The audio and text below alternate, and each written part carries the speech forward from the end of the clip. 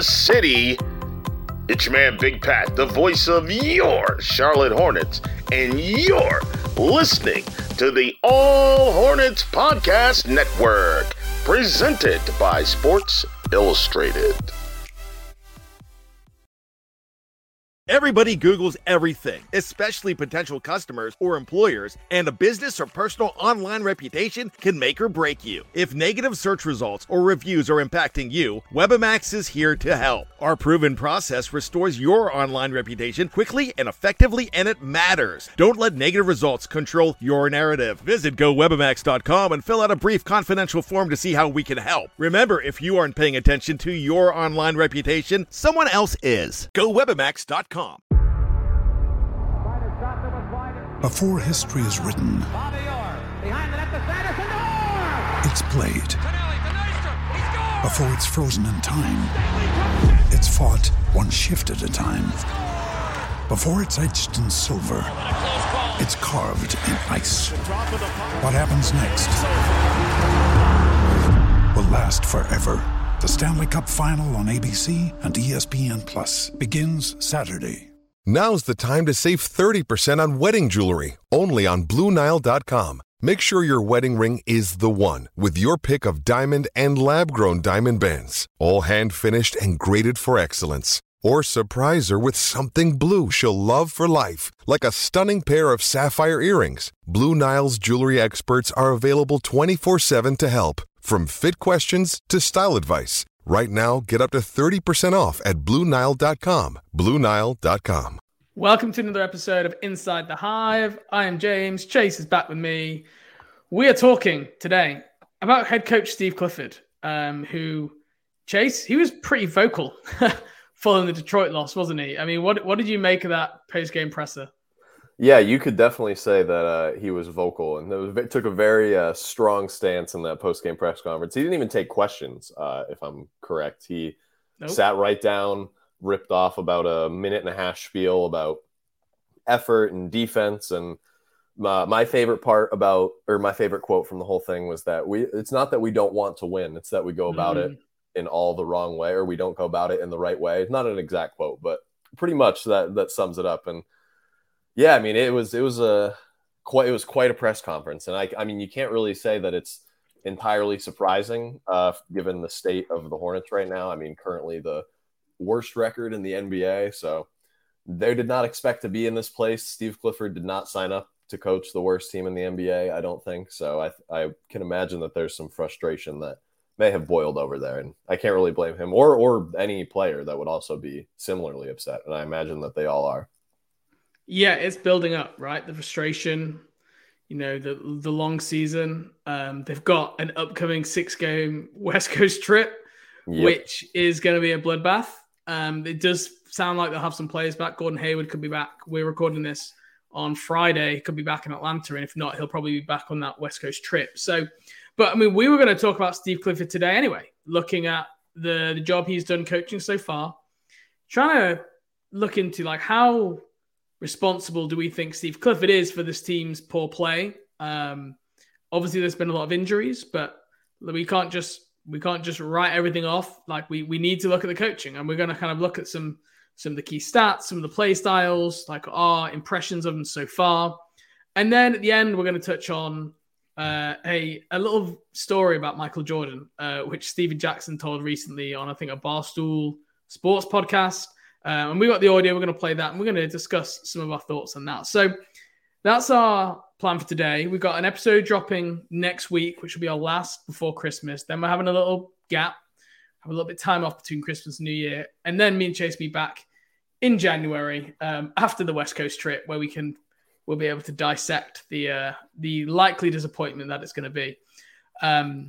So, Chase, I guess so far, I mean, let's set the scene here. You weren't writing about the Hornets when Steve Clifford was first coach, were you? The first time round? No, I was not. The first season that I started writing about the Hornets was actually, I think it was James Borrego's first season. I went to a Hornets game when Steve Clifford was the coach, but I did not cover the team at all. So this is probably like your first real experience of like watching the Steve Clifford post games. I know you watched the team when he was here, but it just in terms of like how he communicates, what he values, that kind of level of depth. I guess, what have you made of Steve Clifford so far, and of what happened so far? Like, how would you, I don't want to say it's his fault because we all know it's not, but how would you grade the job that he has done so far? Yeah, so I mean, I was familiar, I would say, more with him as like a personality than his like technical coaching styles. Just because, I mean, the Hornets don't necessarily make news, I guess, but I had followed the Hornets like for a very long time before I started writing about them anyway. And Steve Clifford's press conferences were always like something that circulated on Twitter, or, had articles written about them every now and again, because I mean, the deadpanning nature in which that he tends to just kind of lay all the facts out for you and just tell you exactly how it is with very little filter. It plays pretty well for in a lot of circles on the internet. But as a coach, I think like, and you said it already, like a lot of it is just like the personnel that they've had this year. You can only coach the players that are available, and you can only coach the guys that are on the floor.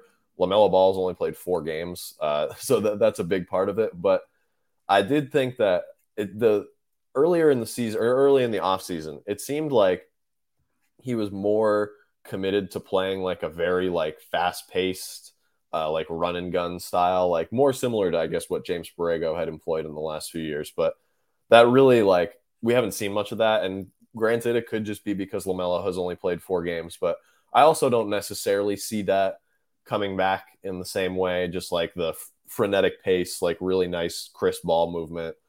A lot of like efficient shooting and scoring from deep. It just doesn't seem like that type of system is in play to be like reinstalled at any point this year. I mean, right now, like the Hornets offense in transition is 26th in points per possession per cleaning the glass. They're 14th in frequency, which, I mean, that's about league average. But when the Hornets were under James Borrego, they were 3rd last year. They were 6th in 2020-21. 19-20, they were 16th. And that was with arguably a worse roster than what, the James Borrego or what Steve Clifford has now, back when the Hornets first started rebuilding and, had Devontae Graham and PJ Washington and Terry Rozier. It just doesn't seem like I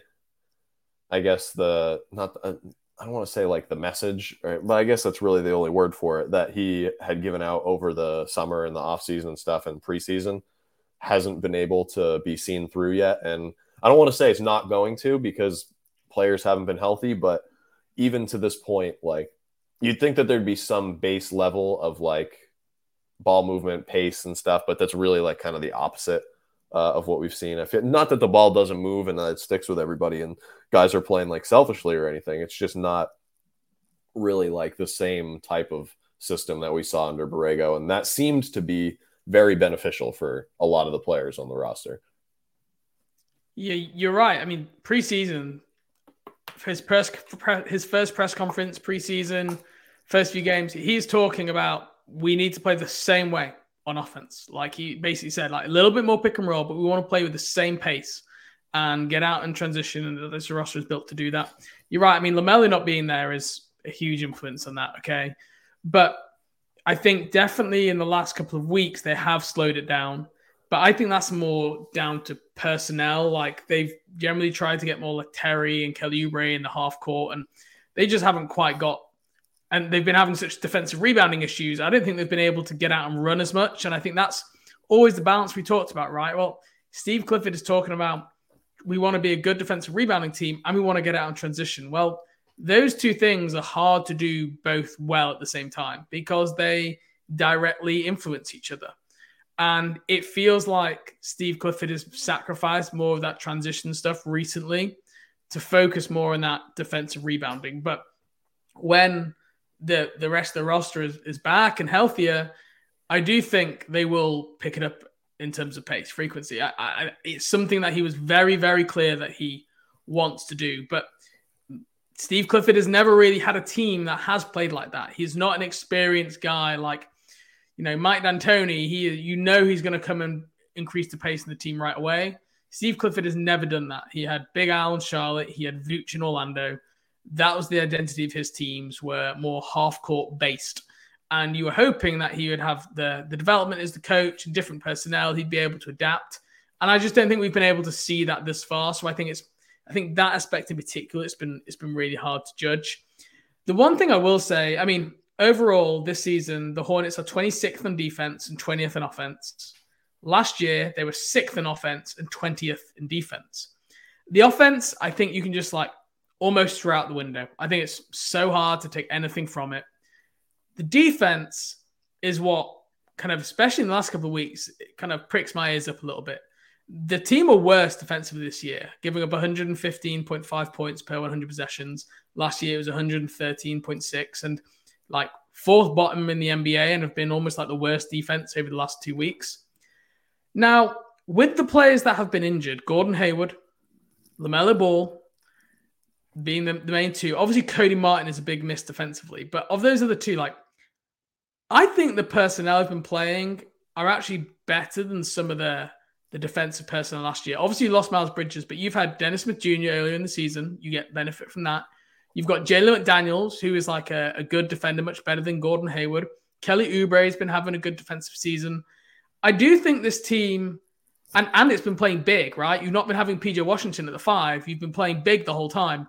I do think this team has been disappointing defensively, irrelevant of the offensive struggles. Yeah, I mean, I think I agree. The one thing that I particularly was worried about, and this is another stat from Cleaning the Glass, is their half-court defense specifically is not very good at all. In the beginning of the year, we saw flashes of it being very good. They were 26th in defensive points per possession in half-court. That is not at all the type of defense that Steve Clifford used. In 2015, they were 9th. In 2014, they were 8th. These are very... And they showed it. They showed it at the start of this season, the first 10 games. And I know guys have got hurt, but they were doing better defensively. They were up around 12th, 13th, I think, after the first couple of weeks. And I'd say the defensive personnel has probably stayed around the same level of talent, minus Dennis Smith Jr. That's the big loss. But he can't be the linchpin of your defense. He shouldn't be. And since then, they've gone backwards. And this is the concern, right? If you're making progress with a coach, you feel happy, you're going in a good direction. Steve Clifford said it in the postgame. He said the last 5-6 games, we haven't cared and we've gone away from that. And for me, that's a big concern, because then at that point, is your message not getting through? He's talked about that. He shows them the tape every single shoot around. He'll be showing them every single day. Simple things. Stop the ball in transition. I posted a clip the other day. They just let Alec Burks in the last 2 minutes of the game dribble up the court and take an open 3 and no one stop the ball. They let Jalen Duren get a career high 17 rebounds, an 18-year-old, just bullying them inside. And you're watching guys, not boxing out. We've seen multiple examples. At what point is this completely the players, they're at fault? Because this has been 3 years of this now, of the same mistakes, not boxing out, poor coverage. And is it coaching, or is it that these players do not have the ability to take the film shown to them and then change their mentality and their mindset and then implement it into the games? And if that's the case, then it doesn't matter what coach you have. The core of this roster needs to get changed if they're not going to make progress. And we've really struggled in that.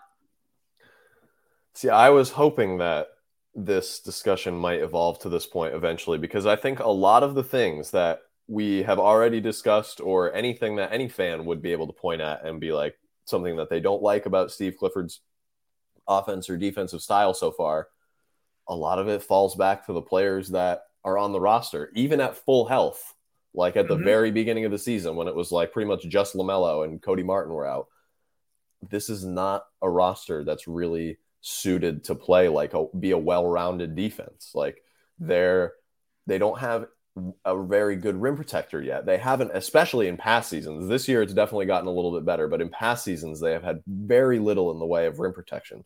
In the modern NBA, that is one of the most important, if not the most important aspects of an entire defense. They don't have much versatility on the wings, as again, they have more in this year than they have in recent years with the defensive seasons that Oubre and McDaniels are having. But in the past, there are just certain aspects of this roster that are just not suited to play defense. You need two-way players in the NBA. The Hornets don't have a ton of like highly effective two-way players, and that's not on the coaches. Like, and nor is it on the players. Like, I'm not saying that all of these guys like aren't good at basketball. It's just certain things don't all fit together. Like, you can't just throw a bunch of good players on a team and be like, all right, we're good. We're going to roll the ball out and, be a playoff competitor because we have talent. Like, it needs to fit together. And that's, I think, something that the Hornets front office, I guess, maybe has not, been up to par on in the last 12 months or so, since maybe this point of last season, when we realized, like, okay, this Hornets team has a really good offense, but their defense isn't good. And then didn't really make any moves at the trade deadline. You got Montrezl Harrell, but not a defensive guy. He just adds to the offense. Didn't add anybody in the offseason. We all know what happened with the free agency thing, but it's just kind of been the same things, but relying on player development, which is fine, but it just hasn't really gone as well as. But they've not developed offensively. Yeah, right. Like they haven't gotten better. They banked on player development, and players have made big strides offensively. But even a guy like Jalen McDaniels, I think he's been better on offense this year, way better. I do think his defense has slipped a little bit. I still think he's been a net positive generally. But he does gamble a little bit, and what seems to happen as soon as these guys get more minutes, like PJ Washington, as soon as he becomes more featured in offense, his defense seems to drop a little bit, and that's something I think has happened for McDaniels. But there just hasn't been that progress, and we know how this normally plays out, right? What is easier to change, your entire roster or your coach? Like, you can talk yourself into, let's look across the NBA. Let's look at the Steve Clifford kind of coaching family tree. Stan Van Gundy, out of New Orleans in 1 year, not going to get an NBA job again. Jeff Van Gundy hasn't got an NBA job for absolute years. Tom Thibodeau, in New York currently. Knicks fans are asking for his head. Like, people seem to have kind of got past that. They're not as good defensively as they thought they were in the first year. Like, has the approach of, don't make mistakes, be disciplined. I don't know if it's communication style and how these coaches communicate it. It's how they coach it. I don't know if it's what they coach is too simplistic, and other opposing NBA offenses have got to an elevated level where they're able to overcome it. But has it now moved on to where the principles that Steve Clifford is teaching and trying to implement just aren't fit for the modern NBA anymore? I don't know. I wouldn't go that far necessarily. I just think that it's a hard thing to implement, being we need to just be balls to the wall, energy and effort, defensive playmakers, fast on rotations, crashing the glass, all that kind of stuff. It's just hard to do. And like you said, the roles that a lot of these guys are taking on offense require a lot more energy than they used to, which hopefully will be alleviated a little bit now that LaMelo is back. But I mean, Kelly Oubre was we've talked about this multiple times. He was running pick and rolls. He was creating his own shot. He's creating shots for others. PJ was doing the same thing. Jalen McDaniels had a lot more creation opportunity. That it does gas you a lot, handling the ball that much on offense. So it's just hard to do that without your best players on the court that can, be the offensive engine, because LaMelo doesn't need to necessarily be some lockdown perimeter defender, because he's so good at offense. He can, gamble for steals in a little bit like he does already, and it'll work. It'll be fine. Obviously there's still things that he could stand to get better at, but I think that if given some time and hopefully some health, that this system itself and the ideas that are being presented will be much easier to implement going forward. But I do agree that it's been tough to watch at certain times so far, because it's just so difficult to be running up and down the floor, pulling the ball out of your own basket, creating something in the half court out of nothing, and then sprinting back because your offense is so poor that you're making shots at the lowest rate in the NBA. You're often playing frantic defense and having to use your energy to get back instead of a jog back up the court after an easy shot. So Yeah, It's tough. that is one thing. The offense definitely does affect the defense, and because the offense has been so bad this year, 20th in offense this season, was 6th last year. There are going to be so many more opportunities where the other team are running off misses, and Charlotte will be taking threes that clank out on long rebounds and they get out. So I definitely think that is a key factor into one of the reasons the defense has kind of been even worse than last year. I think the other thing is the minutes. Like, we have seen Oubre, Rozier, all these guys having to shoulder such big usage, such large minutes. And I think in the last 2 weeks, you begin to see those guys get a little worn down. And it's just really hard. And I actually think Kelly Oubre, like, I know Steve Clifford said in his post-game Pistons press conference that it's everybody, right? I actually thought Kelly Oubre had a pretty good defensive game, especially in the first half, at least, in that Pistons game. And like, Steve isn't ever gonna, single out one guy for praise. Like, it's just a coach thing to do. You don't single guys out. You just say it's everyone, even though in your head there are certain culprits more, guilty than others. So I definitely think that's right. Another thing just to mention, LaMelo Ball, when he plays, the Hornets are plus 11.8 on offense per 100 possessions. I know he's in for like 4 or 5 games now, but it just goes to show, you see in a Pistons game, there's no way Charlotte get to 141 or 134 even without LaMelo Ball in the court. He just makes such an incredible difference. One thing Charlotte have done a little bit better is offensive rebounding. Last year, they were 18th. This year, they're up to 7th in the league. And that's again, comes down to, I think, playing bigger, more with Plumlee, more with Richards. I think, Steve Clifford talked in preseason. He wants to be a top 10 offensive rebounding team. So I think he'll be happy with that development. That's kind of gone well and helped a suffering Hornets offense to like get some air at times. But it's the defensive rebounding, which is just the absolute. He wanted to be top 10, he said preseason. And right now they're 24th in the league. And I don't see any. LaMelo Ball helps that because he is a good rebounder, but Gordon Hayward, okay, like he's not bad at rebounding. Cody Martin would help, but who knows when he's going to be back. It still comes down to, I think, your bigs, Mason Plumlee and Nick Richards. Neither of them you would describe as a good defensive rebounder. One who is Mark Williams. And Kai Jones also has actually quite a good defensive rebounding percentage. Those are your best defensive rebounders, especially Mark. They'll get pushed around a bit, but he's got such length. Like, you see it in the G League. You've seen it in some of the preseason minutes that he can still play well defensively. So, yeah, overall, I don't know what to make of it. Like, the offensive play types, I went through this.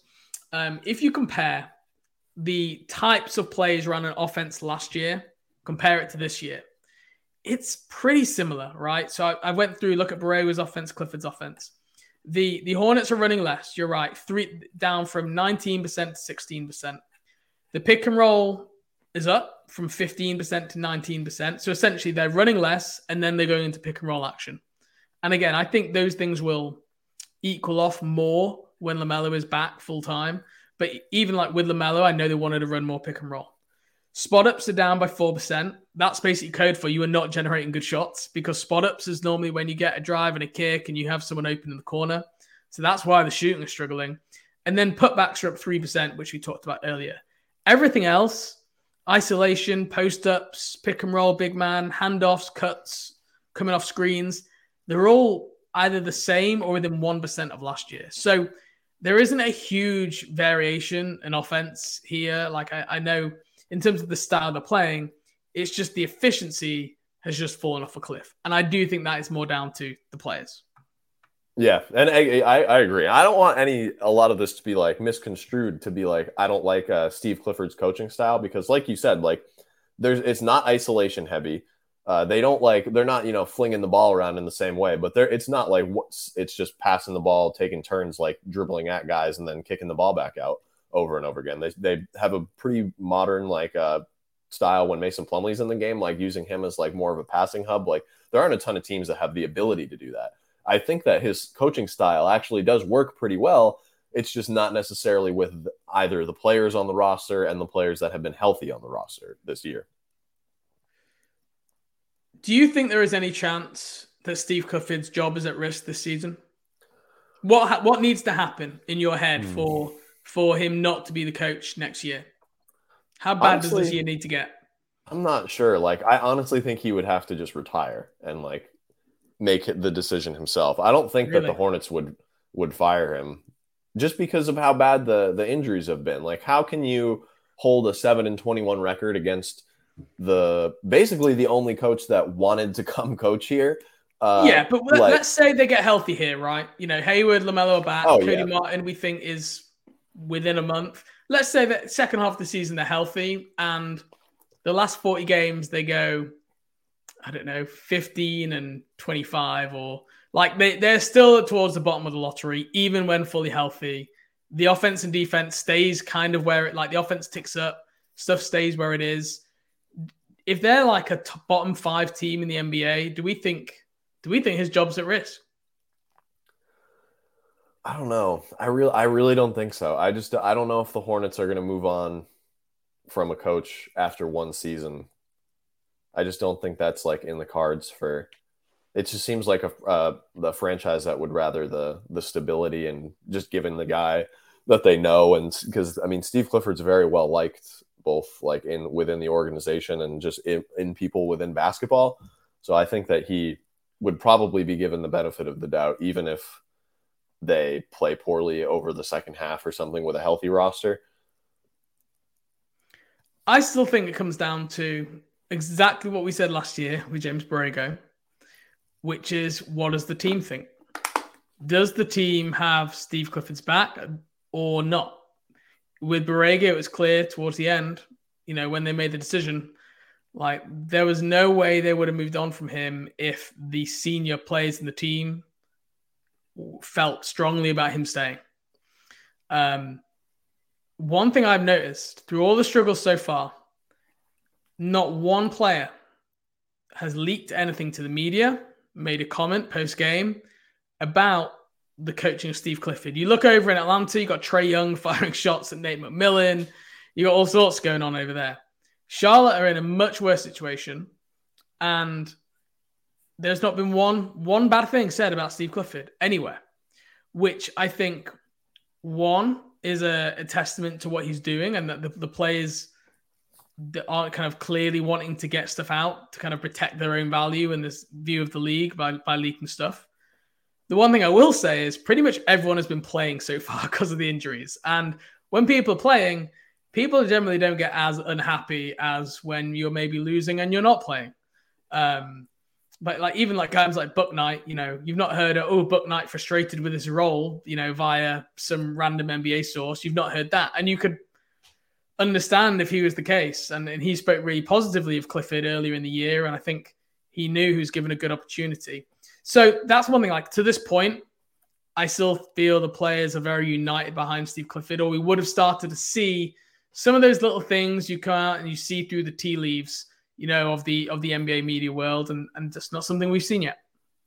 Yeah, I mean, I think most players, when asked about it, come out with pretty effusive praise for Steve Clifford. Like Jalen McDaniels and Kelly Oubre have both talked specifically about like he will tell you exactly what he expects from you, exactly what he doesn't expect from you, and doesn't want you to do. And he'll tell you if you're doing it wrong. Like, and that is something that a lot of players actually really appreciate. Like a straight shooter is a very good type of person to work with. Like, as long as they're not just like going overboard and like criticizing you, someone that's going to tell you how it is like, it's just so much easier to like adapt to your own role and know what you need to work on and things that you need to focus on in the game. Like it's much easier that way than a coach that's kind of like, not necessarily like lying to you, but a guy that's more of like a people person, I guess, and doesn't want to ruffle any feathers as much. But Steve Clifford isn't really worried about that. He just wants to win basketball games, and that's what most players want to do as well. So people are willing to make sacrifices and be told things they may not like a lot of the time if it means you're winning. So I do agree with you. Overall, I think it's highly unlikely they'd move on. If not for any other reason, that they'd be playing 2 head coaches while then having to find a third one, right? Yeah, right. Had the extension. Yeah, that probably doesn't help either.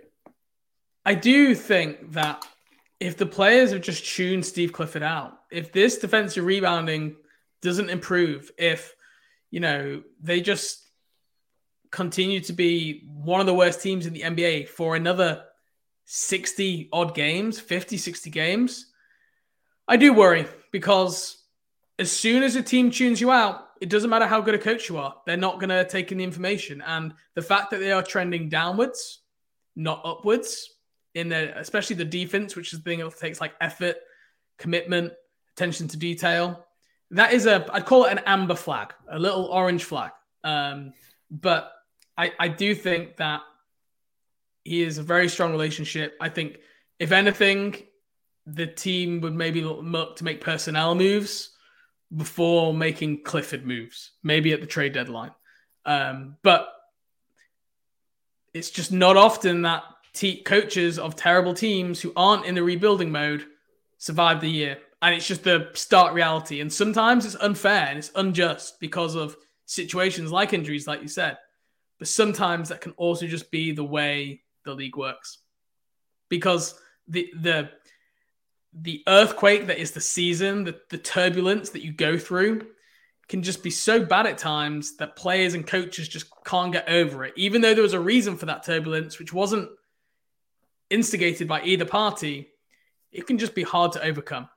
So we'll have to wait and see on Steve Clifford. But I guess let's give our grade for Steve Clifford so far. Let's give a grade. I'll go first. I mean, it's hard to be positive. I'm going to say probably like a C+. See, I'm going to go C+. I think I'm going to go slightly higher. It's hard for me to leave the B range just given the health of this team. So I think I'll go B- because I think that it's very clear that there is like a specific message and a specific things that he wants to be good at. It's just difficult to do that without LaMelo Ball in the fold. So I think B- for now. But there's a chance that they could go up. Like if they play like well or on offense and defense, and I don't know if that's going to result in a lot more wins necessarily. But I mean, if they just play better basketball, more consistent basketball in the way that Steve Clifford is hoping for, then that would definitely be an improvement. I mean, I honestly think that the team has gotten more watchable lately as well. Do you think that? I think since that like middle stretch where they really started losing after that Golden State game, I think right now it's like probably easier and more fun to watch this team than it was back then. Well, the offense has been up, right? The offense hasn't been a problem 5 of the last 7 games. I think Steve Clifford even said it so Terry's found a bit of a groove and guys have been scoring. So I think more watchable, I do agree. And the one thing I will say as well, we not mentioned this, I think the effort has been pretty good in all these games. Absolutely. There haven't been many games where I would put it down to a lack of effort. And Steve Clifford even bit back. I think there was a question during a press conference. Said, what did you make of the effort tonight? And Steve Clifford was like, what did you make of the effort? And they play really, really hard. Like they wouldn't win these games if they didn't. They don't get blown out very often. Like they do sometimes, but they don't get blown out as often as most like quote unquote bad teams would. Exactly. And the effort has been high and he's been able to keep those guys playing at a higher level. But I do think the lack of defense the last 5 games has been like, players are maybe just getting a little bit jaded. Oh God, another loss. This is a lost season. We've got the holiday period coming up. Like all those things that I think maybe are just taking people's effort away from like, I don't know, 100% to like 95%, but like still at a level where the effort isn't the problem here.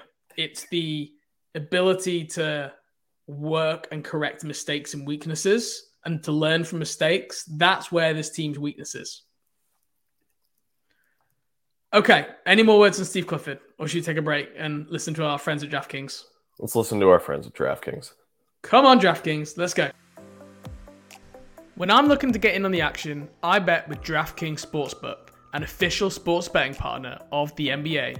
New customers can bet just $5 pregame moneyline on any NBA team to win their game and get $150 in free bets if they do. Check this out right now. Everyone, you can earn up to 100% boost with DraftKings stepped up same game parlays. Go to DraftKings Sportsbook app, place a same game parlay and combine multiple bets, which team will win, total rebounds, loads more. The bigger the boost, the bigger your shot to win big. A couple of things I'm looking at, especially with the Hornets now they're getting healthy. I'm looking at unders generally across the board, especially some of the guys like PJ Washington, Kelly Oubre, Terry Rozier. Their game's going to be changing, their role's going to be changing, so try try and pair a couple of those unders together. Like Terrozier, assists are probably going to dip down a little bit. Oubre's points going to go down. So try and pair a few of those together over the next couple of weeks. So to do that, download the app now. Sign up with the code TBPN and place a $5 pregame moneyline bet on any NBA team to win their game and get $150 in free bets if they do. That's code TBPN, only at DraftKings Sportsbook. Minimum age and eligibility restrictions apply. Please see the show notes for details.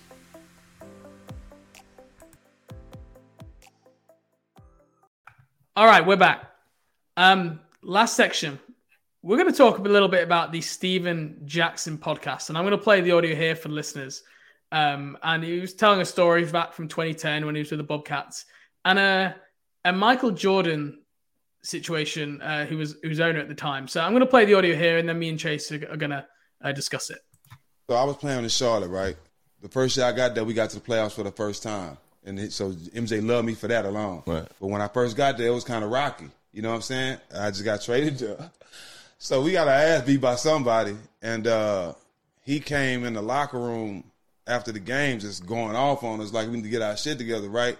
And I made some little comment or something like that. He ain't say nothing. So he came and practiced the next day. Back on that shit. Yeah, y'all think y'all did something? I'm 6. Oh, he started talking about all his accolades. Take my shoes off. Because, he had gave me, you know what I'm saying? He wasn't just talking to me. He was talking because everybody had his shoes off, but he had gave me a deal and all that. Yeah. This shit kind of directed to me and Gerald Wallace because we the leaders of the team. Yeah. You know what I'm saying? Yeah. So he going off.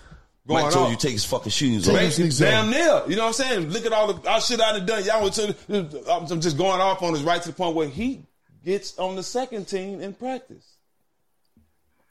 And we lose. You lying. You ain't losing 50. Mike's too old was Mike. Listen. This was in 2010.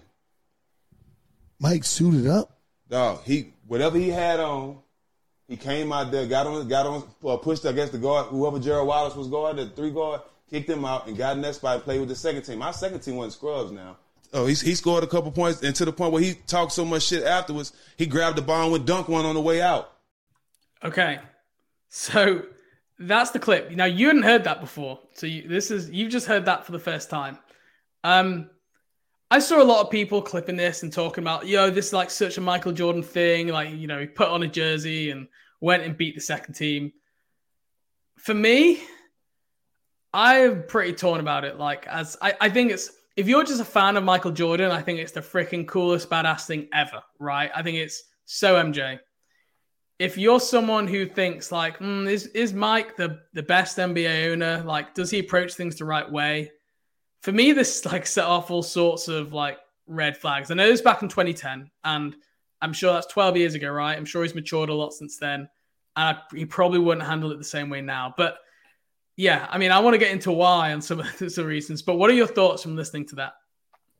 Well, first, Steven Jackson is one of America's greatest storytellers. Like, it's so funny listening to him tell retell any type of event that happened during his basketball career. So we definitely need to make sure that he keeps appearing on podcasts and hosting. Yeah, right.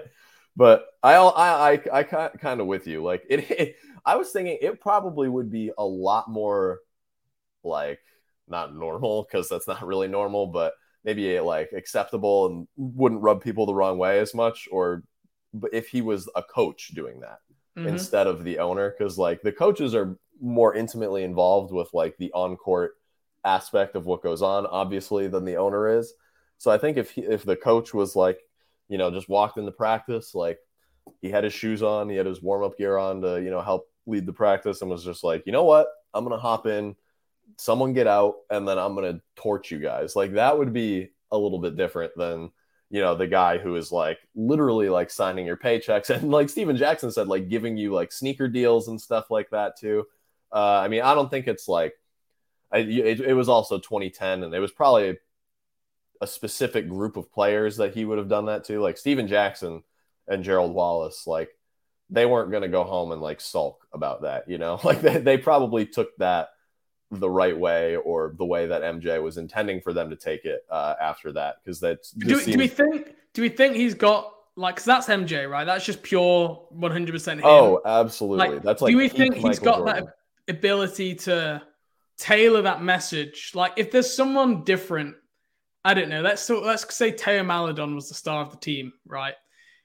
Do you think like someone like Teo Maledon and Bryce McGowan would be able to like take that from the owner of your team? Like, I like Steven Jackson like, can give it and under whatever. 22-year-old guys, like that's like a lot. It's a lot different. Yeah, I do. I just think like if my manager like say I had a bad day at work, right? My manager came in the next day and was telling me to take my shoes off and calling us out and everything like that. It's a very like emotional reaction. It's not a very mature approach to things. Like, take my shoes off. And I know, again, for people who are MJ fans, this is great because this is part of the legend. And I completely agree. If I was nothing to do with the Charlotte Hornets, I would think this is the freaking like most hilarious story he got on the court.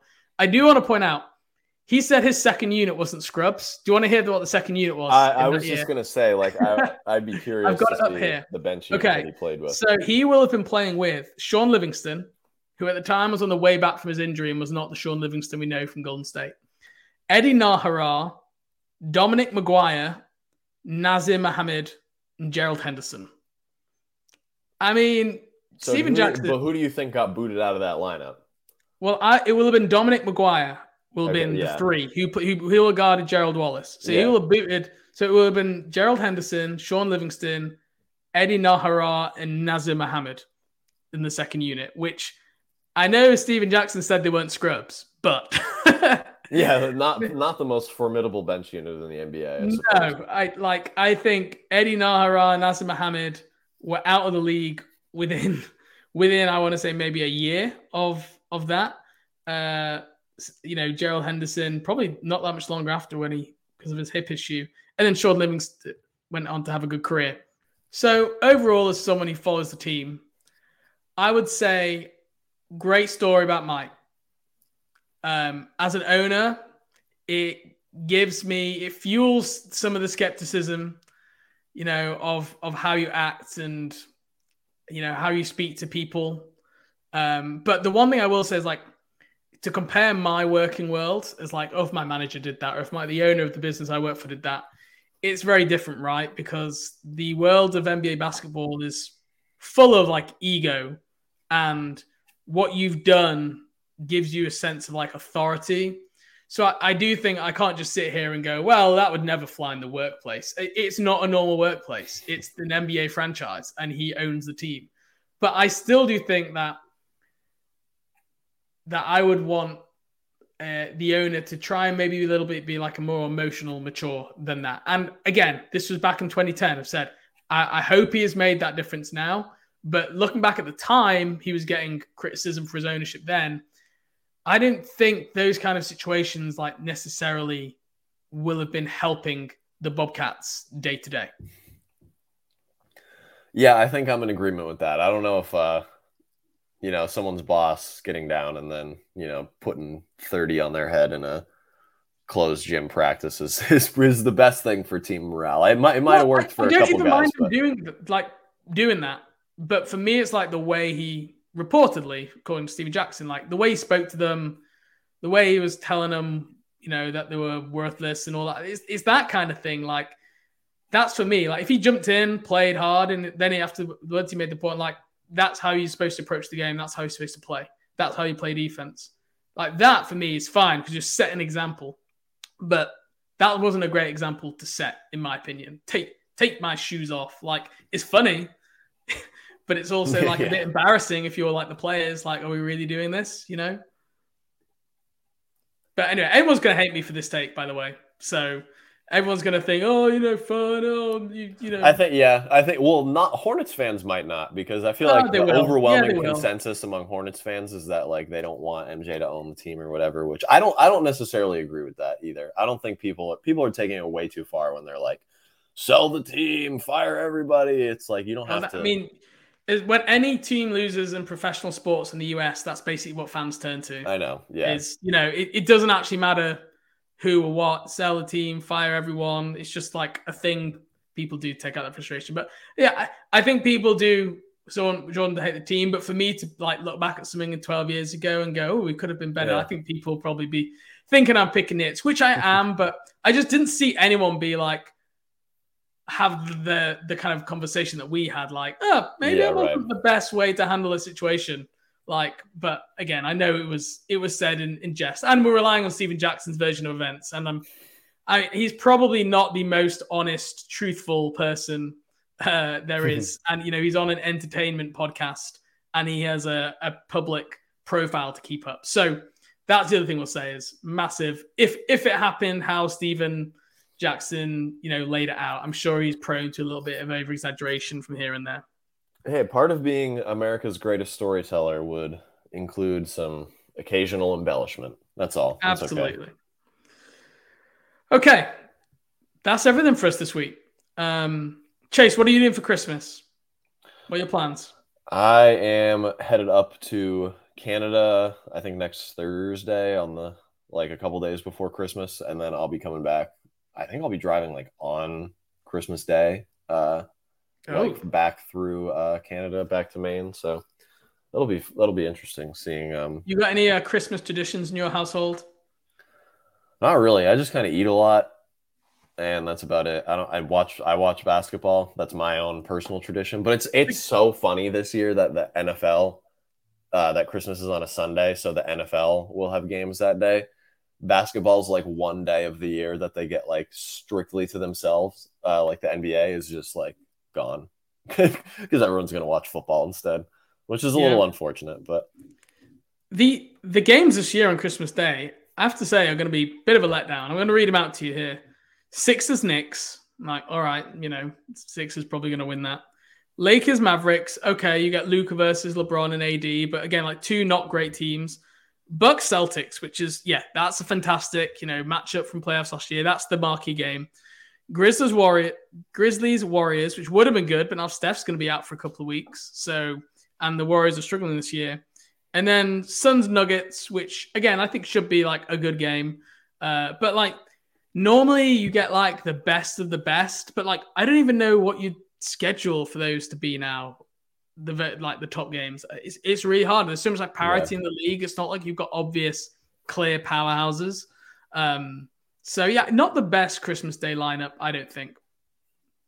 Yeah, well, for obvious reasons, the Knicks and the Lakers always play on Christmas, and they're not good enough to be doing that every year. Nope. No offense to the Knicks or the Lakers. So that is a big part of it, I think. But people do want to watch those teams, so I can't blame them.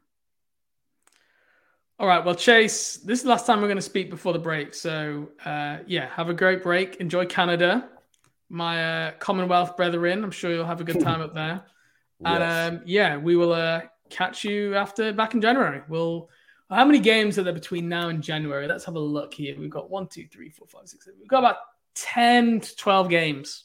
So we're going to be basically halfway through the season when we come back. So we should have some really interesting topics to discuss when we come back. And look, the Christmas present from everyone is that you get to watch LaMelo Ball for the next period of time here, assuming he can stay healthy. So everyone enjoy having LaMelo back. He was pretty special. I knew the Detroit game. Oh my gosh, he made some unbelievable plays and passes and makes. He just reminds you how much more watchable this team is when LaMelo Ball plays. So everyone have a great break. Listen to our podcast next week with Matt Sponhour. That's me and Matt, who talked through our top players from 1 to 16 who we think will be back in the roster next year. And we will speak next in January. Thanks for listening, guys. Happy holidays.